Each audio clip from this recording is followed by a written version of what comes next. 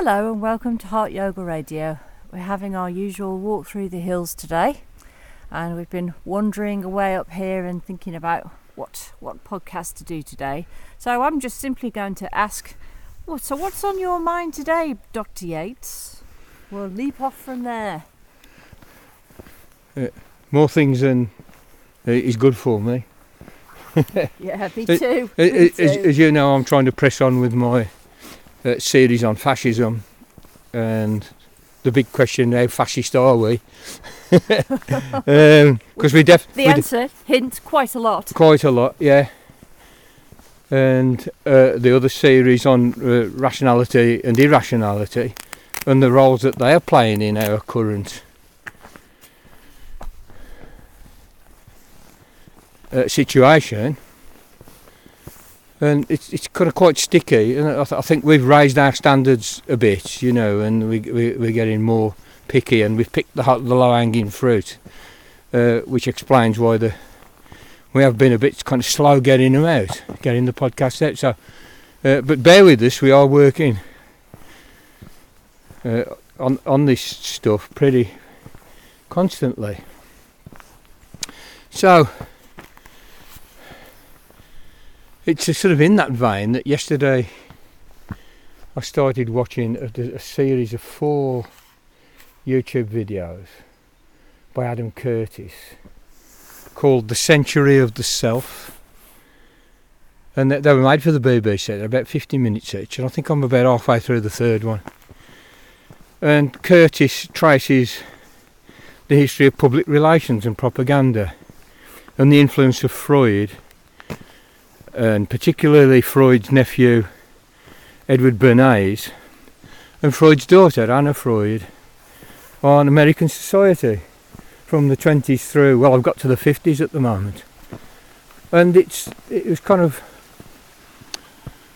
was a bit like a splash of cold water in your face watching this stuff. It's all stuff that I knew and know. It's an area I know pretty well. But it's like seeing this material in one place. I feel as though I can kind of move forward with it. I was feeling that it was a bit like swimming in treacle, trying to turn some of this material into a podcast or into podcasts. So that's what's on my mind really this morning. Well, it's really important stuff to know about, yeah. Isn't it? It's absolutely, and I can recommend that you go to YouTube. Type in Can we put a link in the description? Possibly, yeah. We'll put one in if we can. Yeah, The Century of the Self, and watch it. I mean, they are TV documentaries. They sort of work within that genre, but for what they are, they're very good. And what it underscores is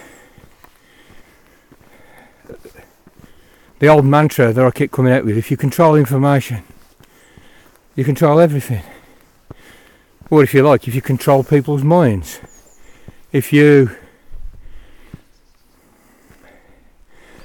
are able to structure the personalities and psyches of the citizenry, you will control society in whatever direction you feel like taking it in. And so I recommend that you watch this, and you will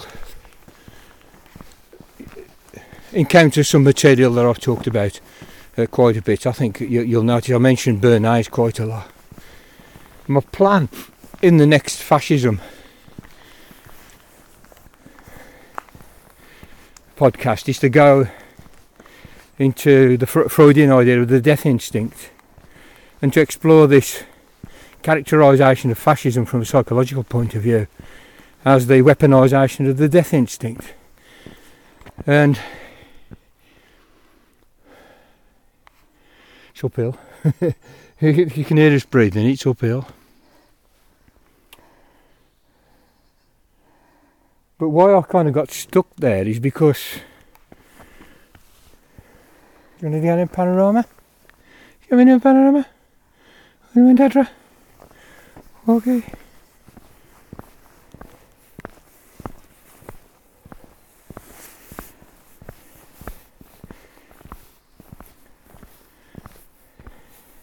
is because of the controversies surrounding Freudianism. I mean, Freud himself came out with about 3 or 4 different versions of his ideas. And later in his life he was doing what we call metapsychology. Well, not even later in his life, even from quite early on, it was called metapsychology, in which he kind of try and apply his ideas to thinking about society and the structure of society and the development of society over time, over the ages. So there isn't one Freud, but then of course you've got the split-offs from Freud. You know, Adler with his ideas of will to power, Anna Freud, Melanie Klein with the psychoanalysis of children, Jung, of course, with his collective unconscious and his kind of mysticism and interest in Eastern philosophy and so forth, and alchemy.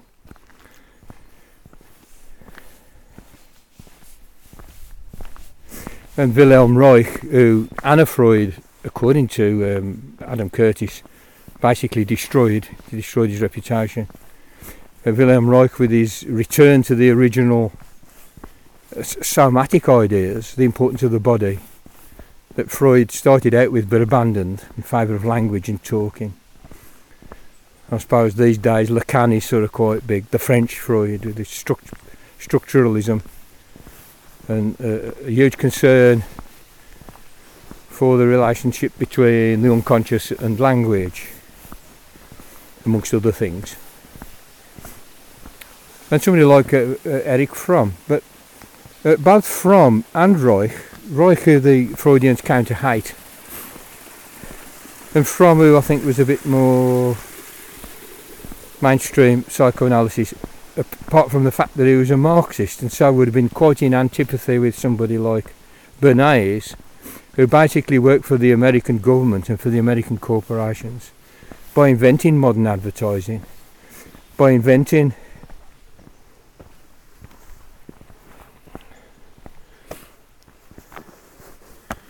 carry on.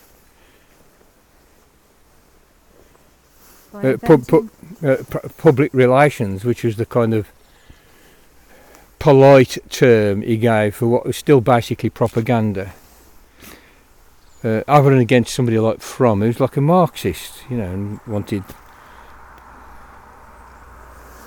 to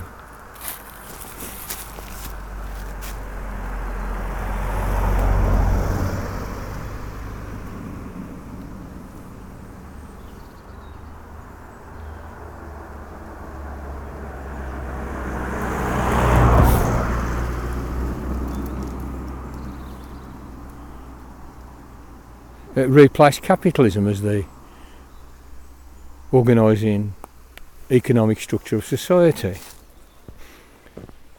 So what that's all about is me explaining the difficulty of trying to go forward in a nice clear way in an accessible podcast about this weaponisation of the death instinct as a feature of fascism.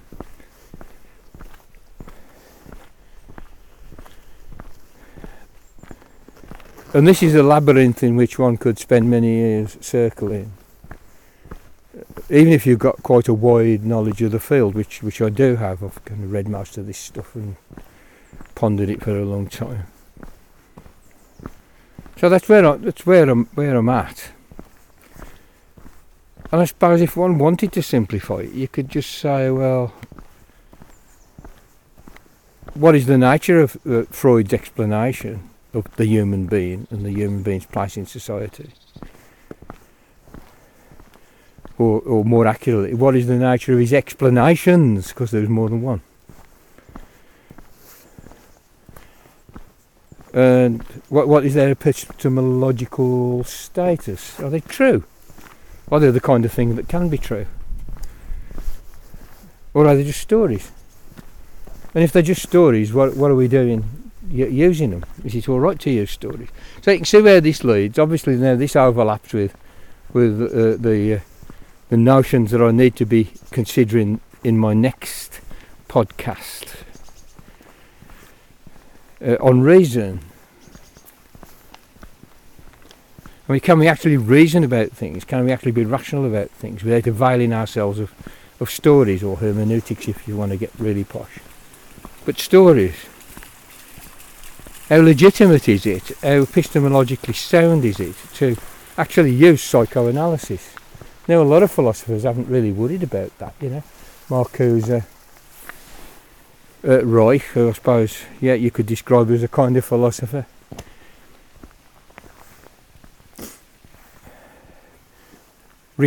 Paul Ricoeur, who made a good deal of the idea of the life instinct and the death instinct. And just many others. But of course you have Wittgenstein, whose sister was psychoanalysed by Freud himself.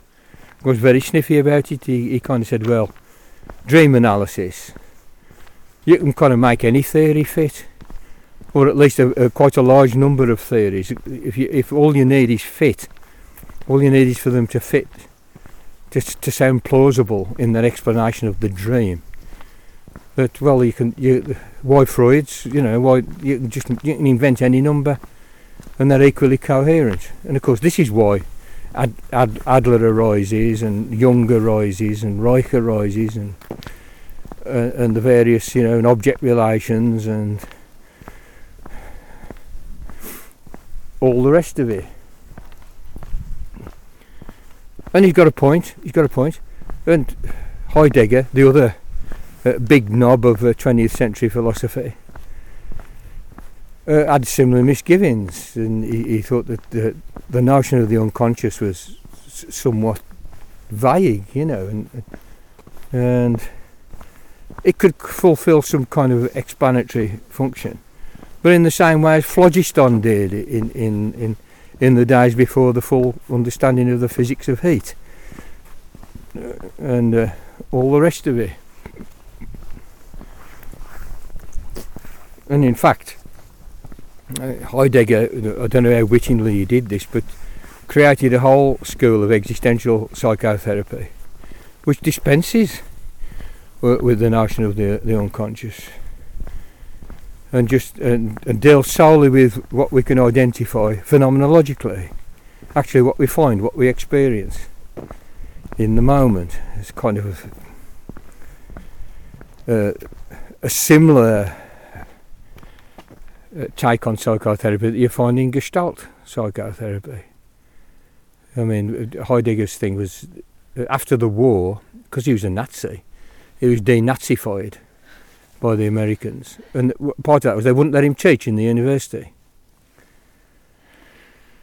Fair enough, you know, he had to take his he had to do his porridge, you know. Have a bit of a slap on the wrist for being a Nazi, really. Absolutely, you know, and at the very least.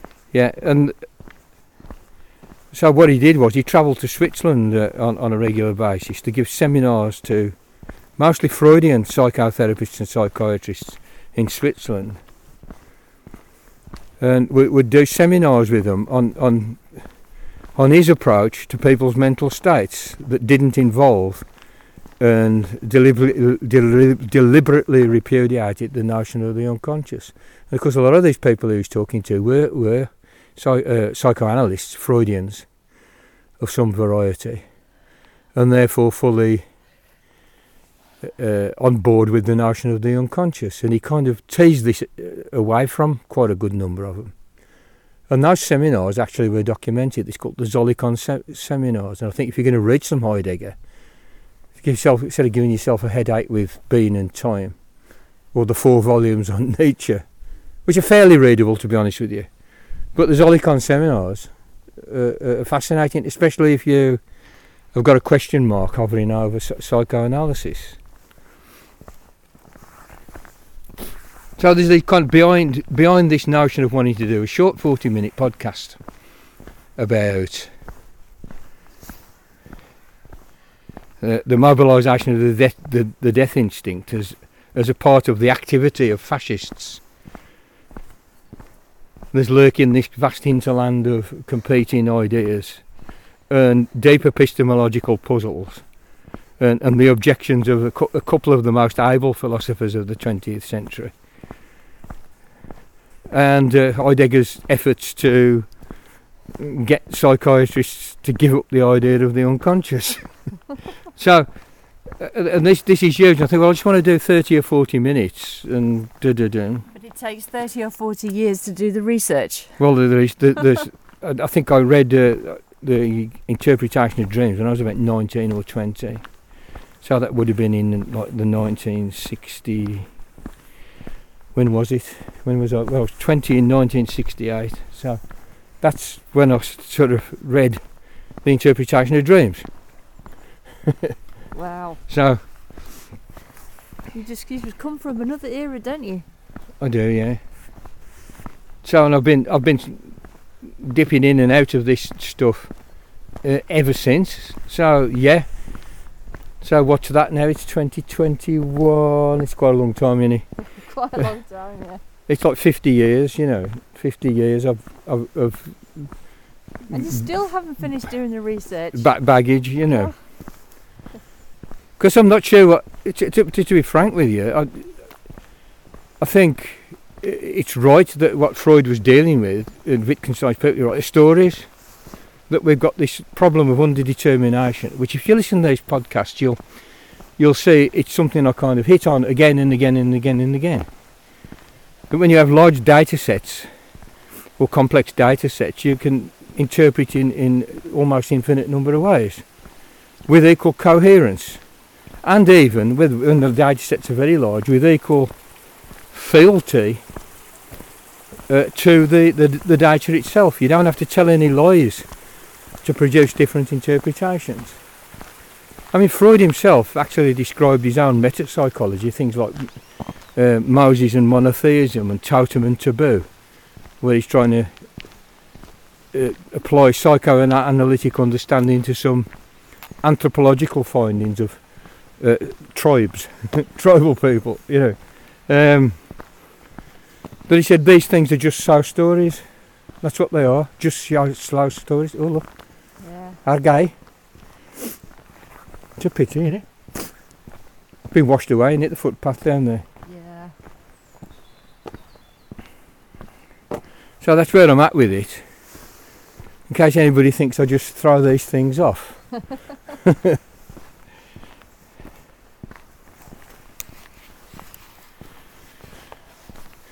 What was the most shocking or striking thing in the documentaries you were watching this morning?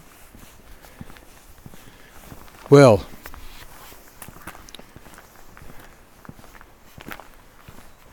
the power of psychiatrists in the 1950s. And there was one psychiatrist, what was he called? I can't remember the guy's name, I'm just terrible with names, but he was the head of the American Psychiatric Association. And the government under Eisenhower, and in fact American governments since the 20s, with Bernays in the lead all the way up into the 50s, were very, very keen on structuring the thought and feeling of the American citizenry in order to have a docile population. And they subscribed to psychoanalysis, the idea being that there were some very dark forces in people that had to be controlled. Sexuality, aggression, that we had to control them, otherwise they could burst out, as they did in the 30s and 40s in Germany, in fascism, in actually existing Nazism. So there's that idea floating around. And there's one psychiatrist, and his idea was, instead of trying to restructure people's psyches with psychoanalysis, with talking, he said, let's just wipe their brains clean. Let's just wipe them completely clean, and then reform them in a fashion that suits us.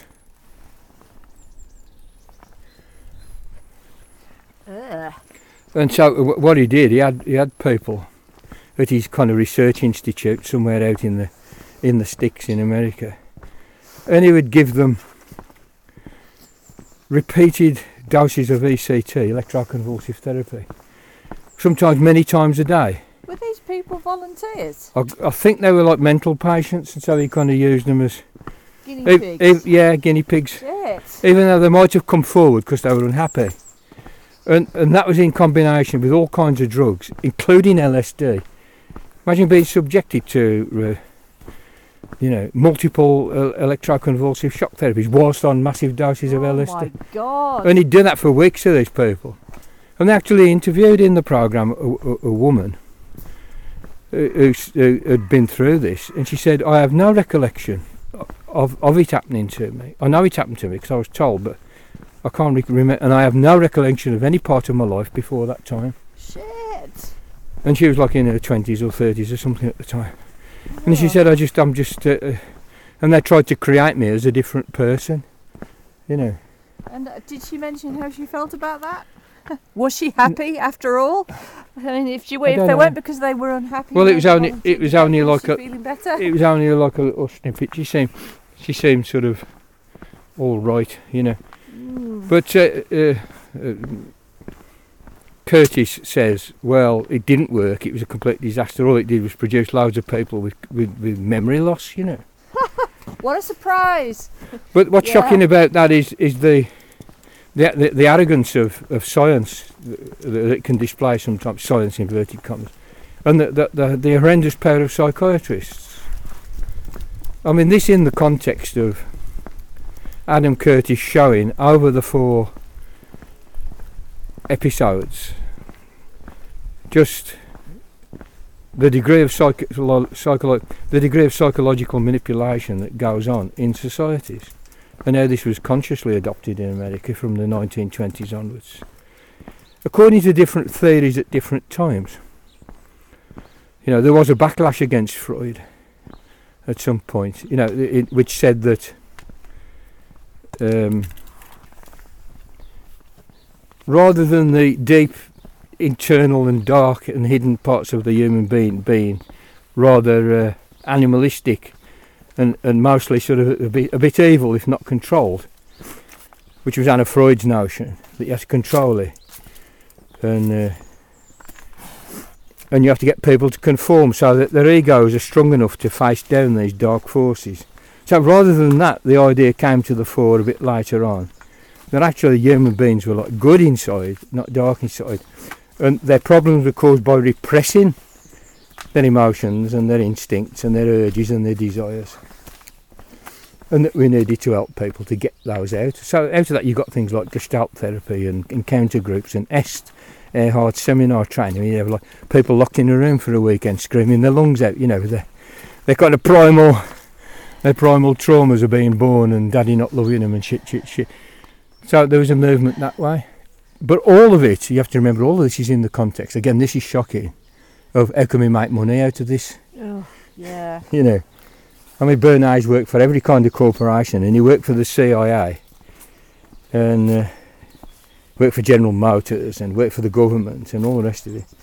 And he helped the government to sell the invasion of Guatemala to rescue an American corporation that grew bananas that had been nationalised by the socialist leader. We can get through that. Anyway, nationalised. Yeah, they nationalised the banana industry, and the Americans didn't like it because it was an American corporation. So Bernays helped them to sell this kind of moderate socialist leader as a communist in league with Moscow, who was a dire threat to America. So the Americans bombed the shit out of them as they're doing. Bernays sold it to the American public. Some people think he's like a benign character. I find not, you know. And there is excuses for propaganda that it can do good, which is what he announces in his book, Propaganda of 1928. Are just fucking whitewash, you know, and bollocks, and fuck him, you know. Well, the more I find out about him, I don't like him much. No. So all that is very shocking, because I mean one knows. In fact, you know, this is what I keep saying. That seems to be where my attention is lighting all the time. Is like information and control of people through controlling their minds. And But nevertheless, to see it done in that sort of stock form, I mean, I suppose Adam Curtis is able to sort of distill it down into sort of pithy phrases and short epigrams. I mean, at the expense of getting into the detail of this stuff. But of course, that's what you do if you're going to do a documentary for the BBC in 50 minutes. But he does a good job of that. And again, I'll just repeat myself. I recommend watch it. Just type into YouTube The Century of the Self. I mean, the bit that I've got to now, we're halfway through the third one before you told me to put my shoes on and come out. I do order you about, don't I? A bit, yeah. It's good for me. Anyway, he's going on about how politics and all the political movements of the 60s, mass movements and the demonstrations and the anti-war demos and the backlash of the violent American police and the military and the government, the agents of the government. So it got replaced by, we can't change society, it's too powerful, it's too well tooled up, too well armed. So we'll change ourselves and that'll change society. So you got the whole kind of the encounter groove, spirituality, the idea that you improve yourself. So try to have a revolution, improve yourself, sort yourself out. And how big this caught on. And there's a logic to it, but then it kind of depends on you having enough money and leisure to be able to do that shit, And then of course, America being America, they turned it into a commodity and sold it. That is also shocking. Yeah. I've spent the last 15 years railing against the commodification of genuine spirituality, how it's just been turned into a product, that we have a spiritual supermarket. And it seems nothing is immune from that revolt into style. And that's kind of depressing. Or it would be if you let it as well. So I'm that's where I'm at with everything on that kind of corner of my obsessions and concerns. Because what I've got to do is pare it down, isn't it? At the same time, he's not losing anything vital and giving pointers. So anybody who wants to study, they got some direction. Now, what I thought I would do is I'd get Erich Fromm's Fear of Freedom, which he wrote during the war, and which was, or is, an analysis of the pathology of Nazis, of prominent Nazis, of fanatical Nazis. What exactly is going on in their bloody heads, Have you read that one before? I've read it dozens of times. Yeah. So, just in a nutshell, what is it? What is going on in their strange little heads? He goes into a bit of detail. It's a relatively short book, written written actually during the war. He escaped to America. I don't know whether he went to London first and then anyway, but he certainly escaped because he's a Jew and a communist. They were going to kill him, so he went. But he's also a practicing psychoanalyst, and it's using psychoanalytic understanding, Freudian, pretty well a straight Freudian understanding of the human being. So he does have a concept of the unconscious, and giving an analysis of the type of person who would become a fanatical Nazi at various levels in the party or in the movement as well. So what kind of person? Well, there are different types, I mean, there's necrophiliacs and sadists, sadomasochists, and people fueled by sort of a kind of resentment and all this kind of stuff. White supremacists? Well, they're all racists. Yeah. But it's otherisation is what's going on there, Oh, this is sounding very familiar, unfortunately. Yeah. Well, if you read that and then think about what's been going on around us, it gives you the fucking shivers. Not in a nice way. Fromm actually wrote a much bigger book called The Anatomy of Human Destructiveness, in which his detail is phenomenal. There's case studies of like Hitler, Himmler, Goering, so forth. Yeah. And it's a big fat book, that, The Anatomy of Human Destructiveness. I don't have a copy. I've got a copy of Fear of Freedom, and I think I could kind of use that as the basis for a weaponisation of death instinct idea, or some kind of exploration of where we can go with the notion that fascism is a pathology, right? Mm-hmm. The notion that fascism is a pathology. Just for the wind. Yeah.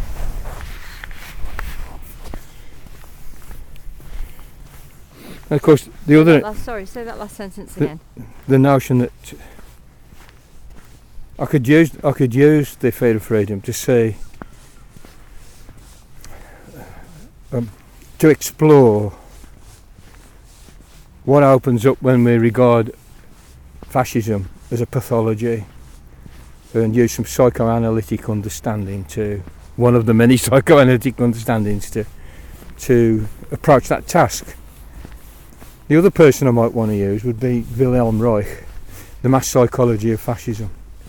Bearing in mind that Reich was thrown out of the Psychoanalytic Society by Anna Freud, who was very conservative, and Reich was a Marxist, another Marxist, you know. So,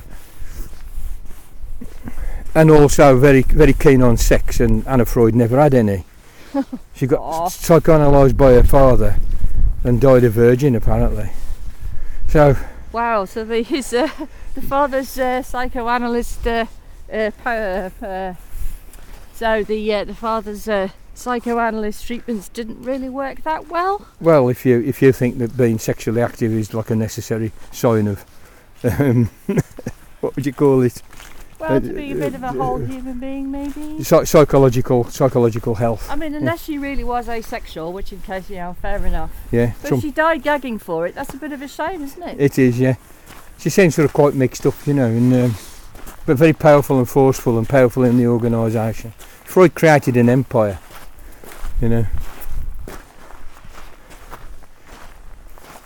But Wilhelm Reich, The Mass Psychology of Fascism, would be a good read. I don't actually have a copy of that, and I don't know how far I want to... I've read all of his stuff and followed through on his ideas and all the rest of it. Very, very interesting character. Went quite mad in the end. So there's some material there, maybe. So that's where I'm at with trying to figure out how to do this 40-minute podcast on the weaponisation of the death instinct. So any minute now, it sounds like. Any minute now. It feels like a boil coming to a head, Because there's a part of me wants to say, Wittgenstein is right, Heidegger is right, bollocks to Freudianism,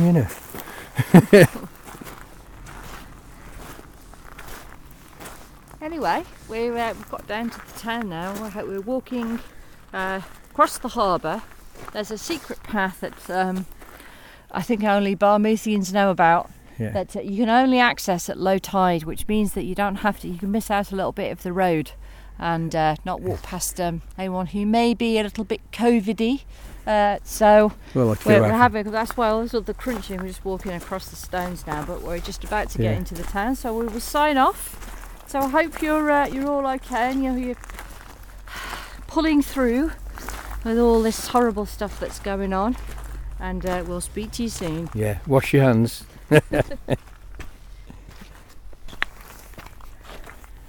Make knowledge great again.